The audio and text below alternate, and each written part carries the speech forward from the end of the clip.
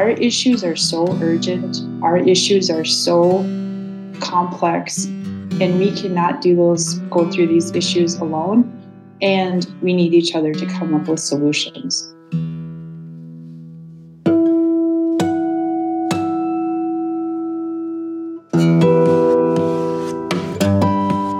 Bonjour, hello, welcome to Native Lights, where Indigenous voices shine. I'm your host, Leah Lem. And I'm your other host, Ko Primo. Miigwech for joining us today. Native Lights is at its core a place for Native folks to tell their stories. Every week we have wonderful conversations with great guests from a whole lot of different backgrounds. These are artists, community leaders, healthcare advocates, you name it. We talk to them about their gifts and how they share those gifts with their community. And it centers around this big point of finding purpose and sharing gifts. So I can't wait to continue amplifying Native voices. How you doing, Leah? I'm great. How are you? Super great, just chilling. I'm convincing people left and right of my greatness. So I know a lot of focus, with urban natives is kind of centered around the cultural corridor in Minneapolis, but there is a Native community in Duluth, Leah. You betcha. And there's Native communities everywhere, of course. But and our next guest is helping a lot in that community, and so I'm very excited to speak with her about all the work that she's doing in the Duluth area on the shores of Lake Superior. Mm-hmm. I'm very excited to speak with our guest today. Her name is Leanne Little Wolf. Leanne Little Wolf is a Leech Lake Band of Ojibwe citizen and co-executive director for the American Indian Community Housing Organization in Duluth, near the shores of Gitchigami, also known as Lake Superior. She says she provides an Indigenous approach to community and economic development, as well as an expertise in trauma-informed, culturally based strategies. So can't wait to hear more about her story and all the things that she's doing in the community. And here she is. Bonjour, Leanne. Bonjour, Hanin. I'm Leanne Little Wolf, Indigenous Jaganashimoan, and Sogijik Indigo, Mayungan Indu Dame, and Gazaga Squaj, and Cogna Unjaba. And I use she, her pronouns, but my traditional name is Everyday, and I belong with the Wolf Clan, and I come from Leech Lake Band of Ojibwe. I'm a tribal citizen, and I'm the co-executive director for ACO, which is the American Indian Community Housing Organization. To the American Indian Community Housing Organization, could you just talk about how it all began? I know in 1993 it was founded. Could you just tell us how it began and how it's evolved since then? Yeah, I wasn't around when this organization started, and how I understand it is that there was a few Native community members who were at a community meeting up at the Damiano, which is like a social service center.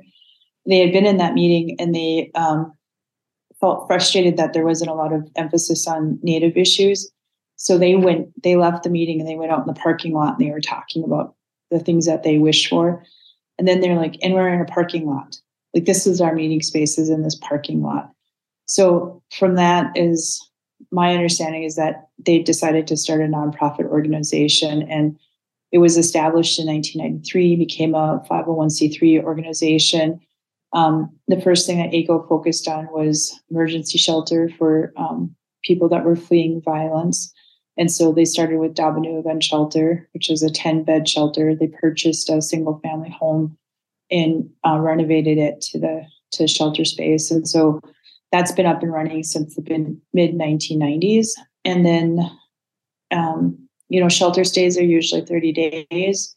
It's not enough time for people to really get on their feet. And a lot of times when someone leaves like an unsafe situation, you're leaving with what you can grab. It's usually not much. So to, just think about rebuilding your life and grabbing like maybe a backpack and just throwing whatever you can and getting out to save your life. Like, that's the situation a lot of survivors are in. So the next thing that ACO did is they purchased apartment complex and they turned it into transitional housing.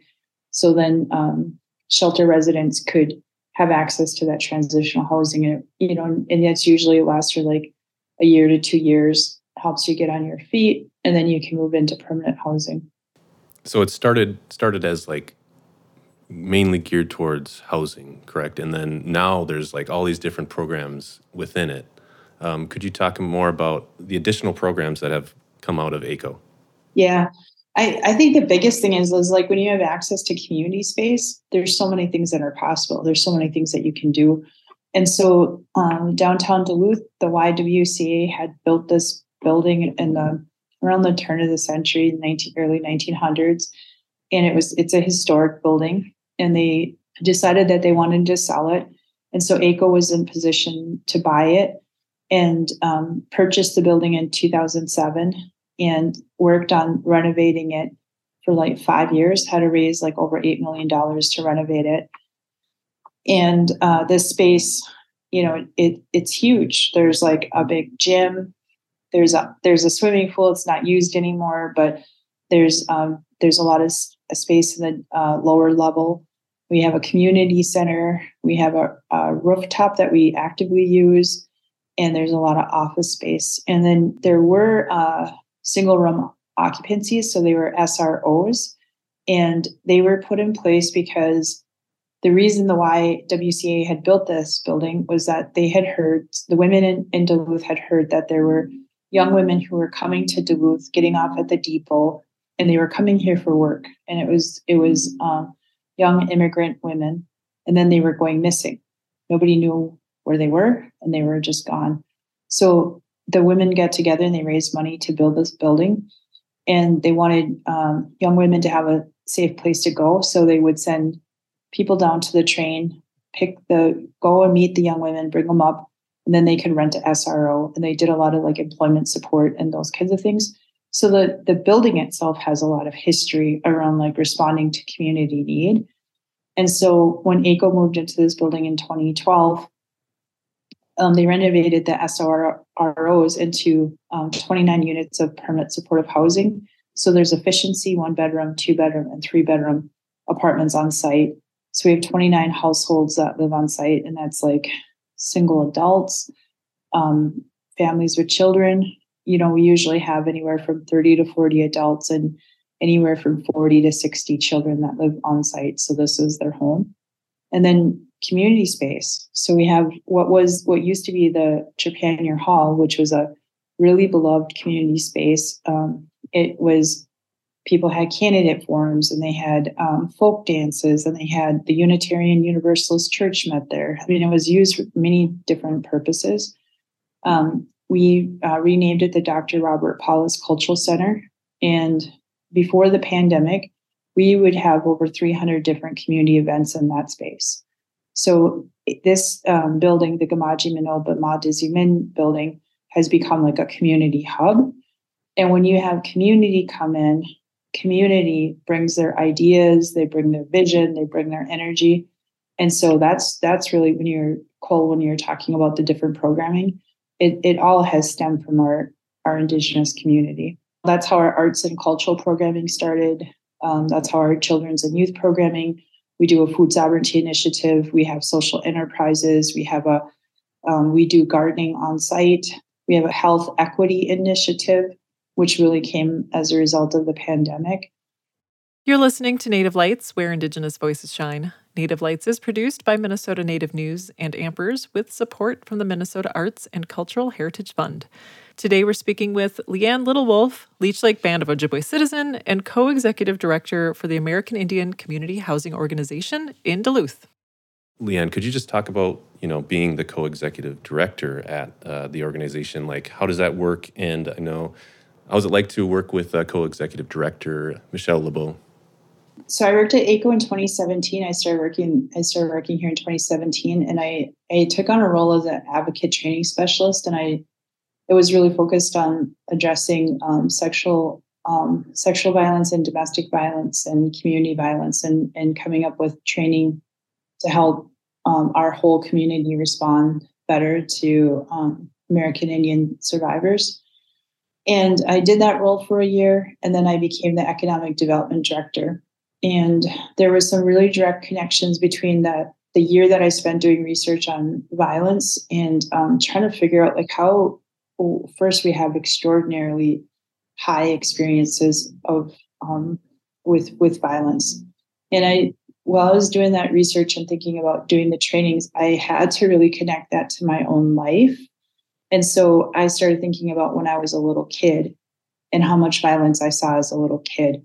And it was normalized, even though it's the most abnormal. Those are the most abnormal experiences. And I realized that no one throughout my whole life had ever talked with me about that. Nobody helped me make sense out of that. Nobody helped me put that into a context or a perspective. Nobody helped me make meaning of how I could repair myself and also continue in the world in a good way.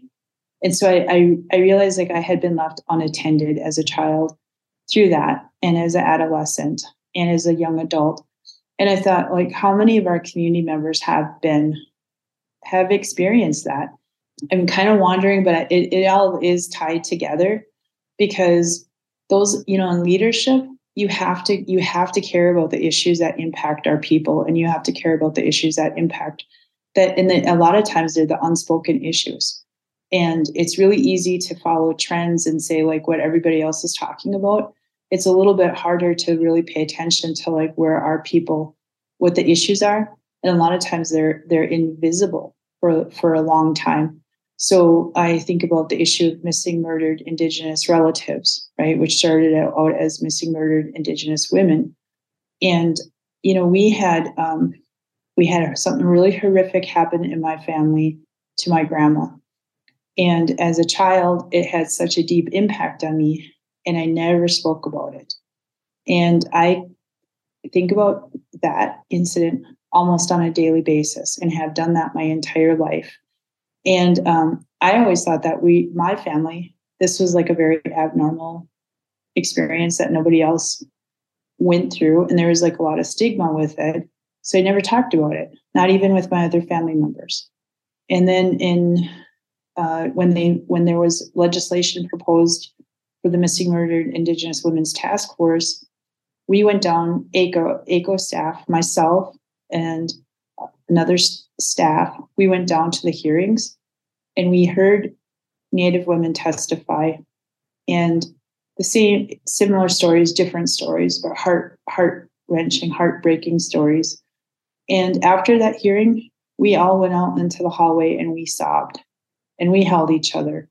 And to me, that was I realized our issues are so urgent, our issues are so complex, and we cannot go through these issues alone, and we need each other to come up with solutions. So in my leadership here at ACO, I'm excited to work with my community. I'm excited that I'm in a position that I've been working my whole life to figure out how you run a nonprofit organization, and how do you secure resources, and how do you put good ideas into action, and how do you work with others in a good way. Yeah, I'm excited to be here.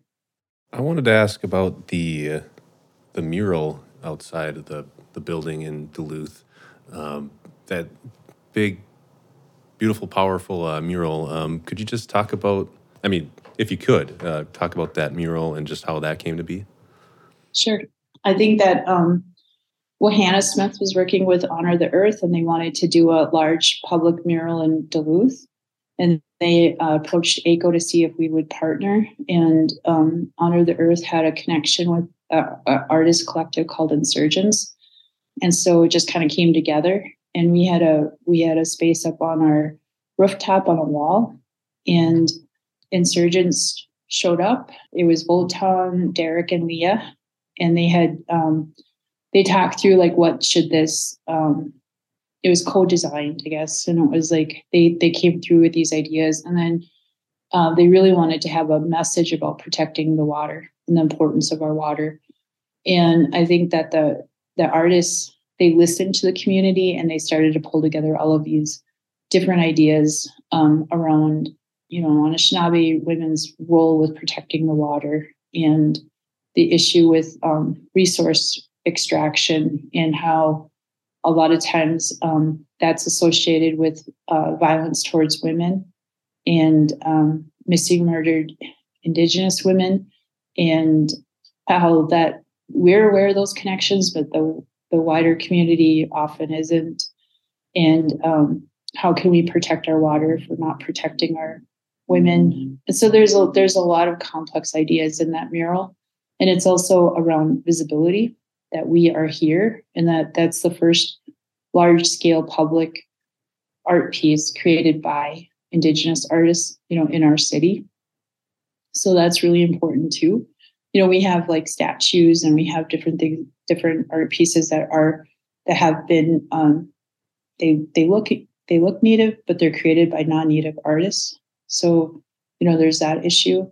I think since the mural has been up, it has brought a lot of attention to those issues, and then also brought a lot of like recognition for Indigenous art. And we have more Indigenous art now in Duluth than ever before. Like if you go to the Gitche O'Day Park, there was a collective artist who worked on the different murals there. And so it's just been really incredible to see Duluth be a place where our art flourishes. You talked about the mural and it bringing awareness to certain issues to the wider public. Could you just talk about that maybe a little bit more? And just are there other ways that maybe this organization is bringing about awareness of issues in order to tackle that? Yeah, I think that we're a community organization, and like we went to present at this there's a community grant fund, and we went to present, and there was a lot of community people there, and they had never heard of our organization. So we were a little astounded because we've been here for so long, but there was not awareness that we exist. So we either have like, ACO, you guys are great and you guys do incredible work, and there's a lot of recognition, and then there's like no recognition. So that's like this really strange continuum, right? So we're right downtown. We're very visible. I don't know. It just astounded us. So, but the way that as a community organization that we work on a lot of these issues is like we will have community gatherings. So like ACO put on around like climate change. We had an artist showcase, and that brought in like artists from all over the place who had just this different expressions and different just beautiful, incredible art. And then art, speaks in a different way to us. And it evokes like our emotional response. It engages our thinking in a different way. It challenges us. It does so many different things. So you can walk in front of a visual piece or I don't know, like they got so many different ways that there's art. It engages the community to think deeply about those issues. We've had like a modern dance performance here with Rosie Simas on DNA and historic trauma. I mean, that was incredible. It was a free event. And a lot of our events are cross-cultural. So there's people from many different like cultural perspectives who come. So you get like this like learning. It's like this mutual learning. I don't know. So we do that. And then we do some advocacy. Like I said, we went down to the legislature to support this task force, and then so excited to see when it finally passed. And then they had that task force and they came out with a report. So we helped share out that report. And then the office was initiated. And we also work, as we're allies with other community groups. So we also wanted to see the office for the African American women, who have been missing and murdered. And it's not like we want to lift up all of these issues. And then there's still, we have community members who are missing, and we need attention on that. But other ways that we lift up issues, I would say like one of the biggest ones in the last several years has been food sovereignty. And, I started here in 2017, and ACO had already started some really great practices. So like I said, we have a permanent supportive housing program that's on site, and the staff early on decided that they weren't going to offer free, like high sugar foods. So when they started a pantry, it has staples in it. There was a food truck that would go around where they could pull food off of it. They made a decision not to take sugar foods. They took fresh foods, and they started cooking meals on site. So they had started that. There was garden boxes that were built by staff that had woodworking skills. They just said, well, we'll just make some garden boxes. And they started planting. And then people gifted ACO with traditional plants. So there's sweetgrass, there's sage, there's tobacco.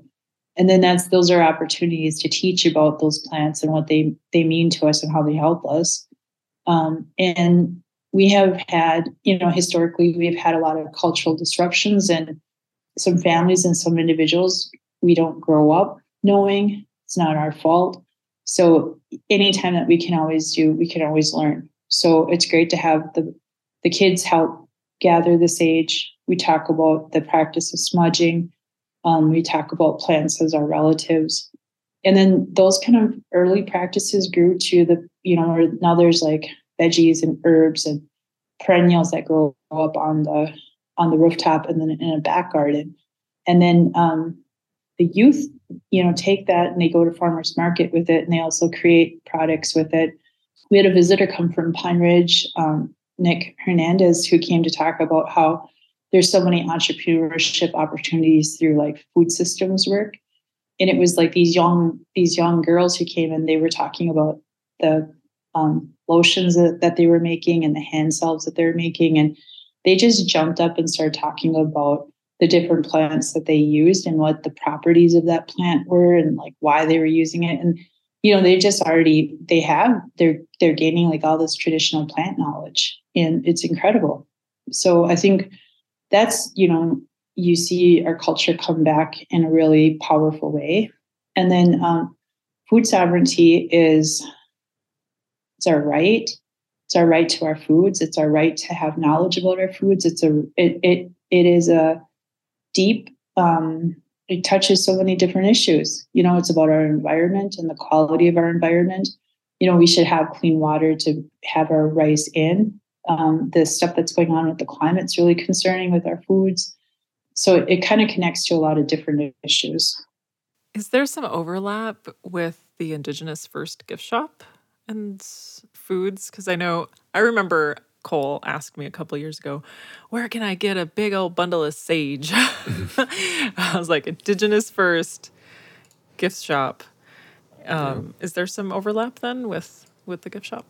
Yeah. So the gift shop started we started with the art.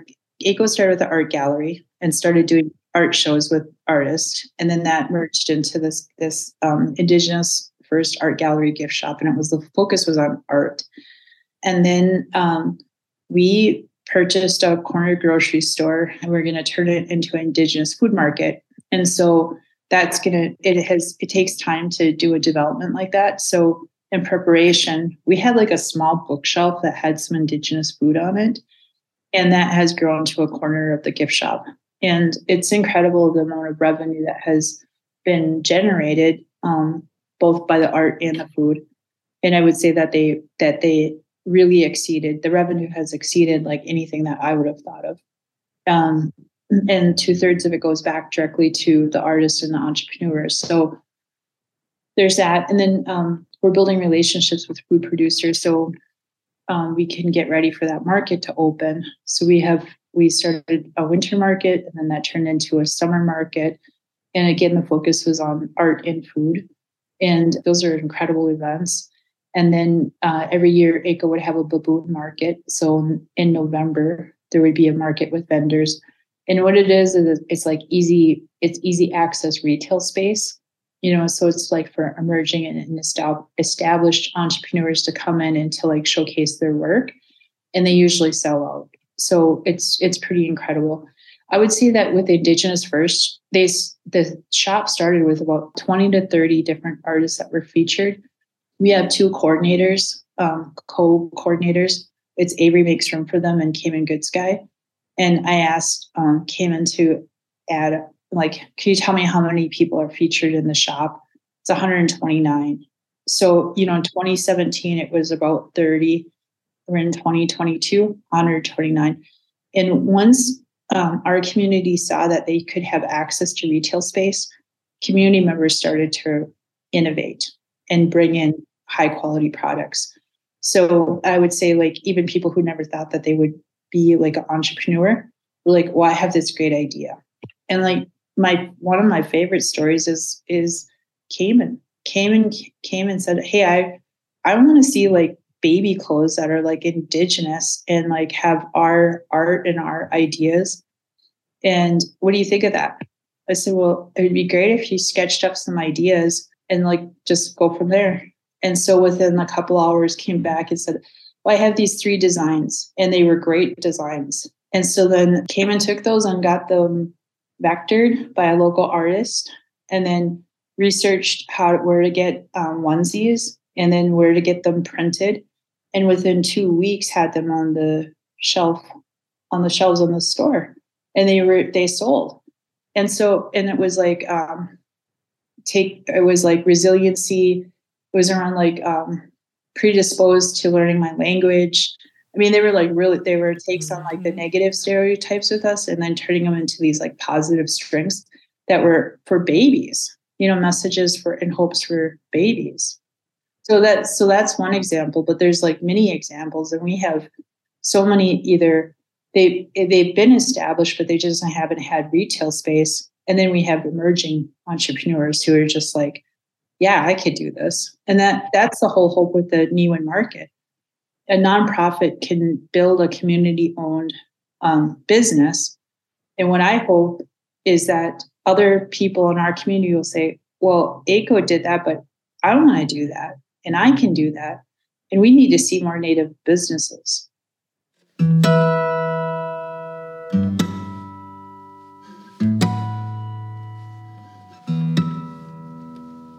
Thank you very much for your time today, Chi-miigwech.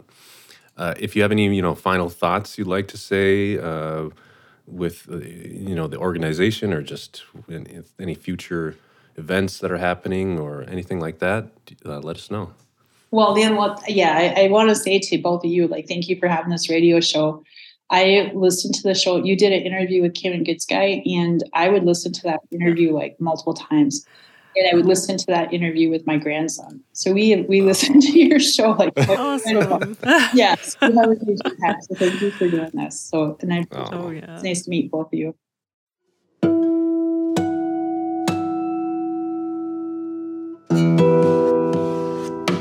Leanne Little Wolf, everybody. It's great to hear about all the great work she's doing in Duluth, and how that organization has evolved, and it's evolved with the community there. So, absolutely, I have been looking forward to talking to Leanne. I know I've admired her work from afar, and it's really great to speak with her.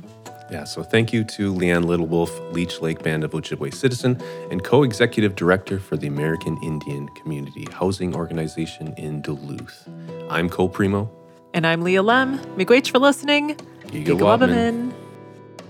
Native Lights, Where Indigenous Voices Shine is produced by Minnesota Native News and Ampers with support from the Minnesota Arts and Cultural Heritage Fund.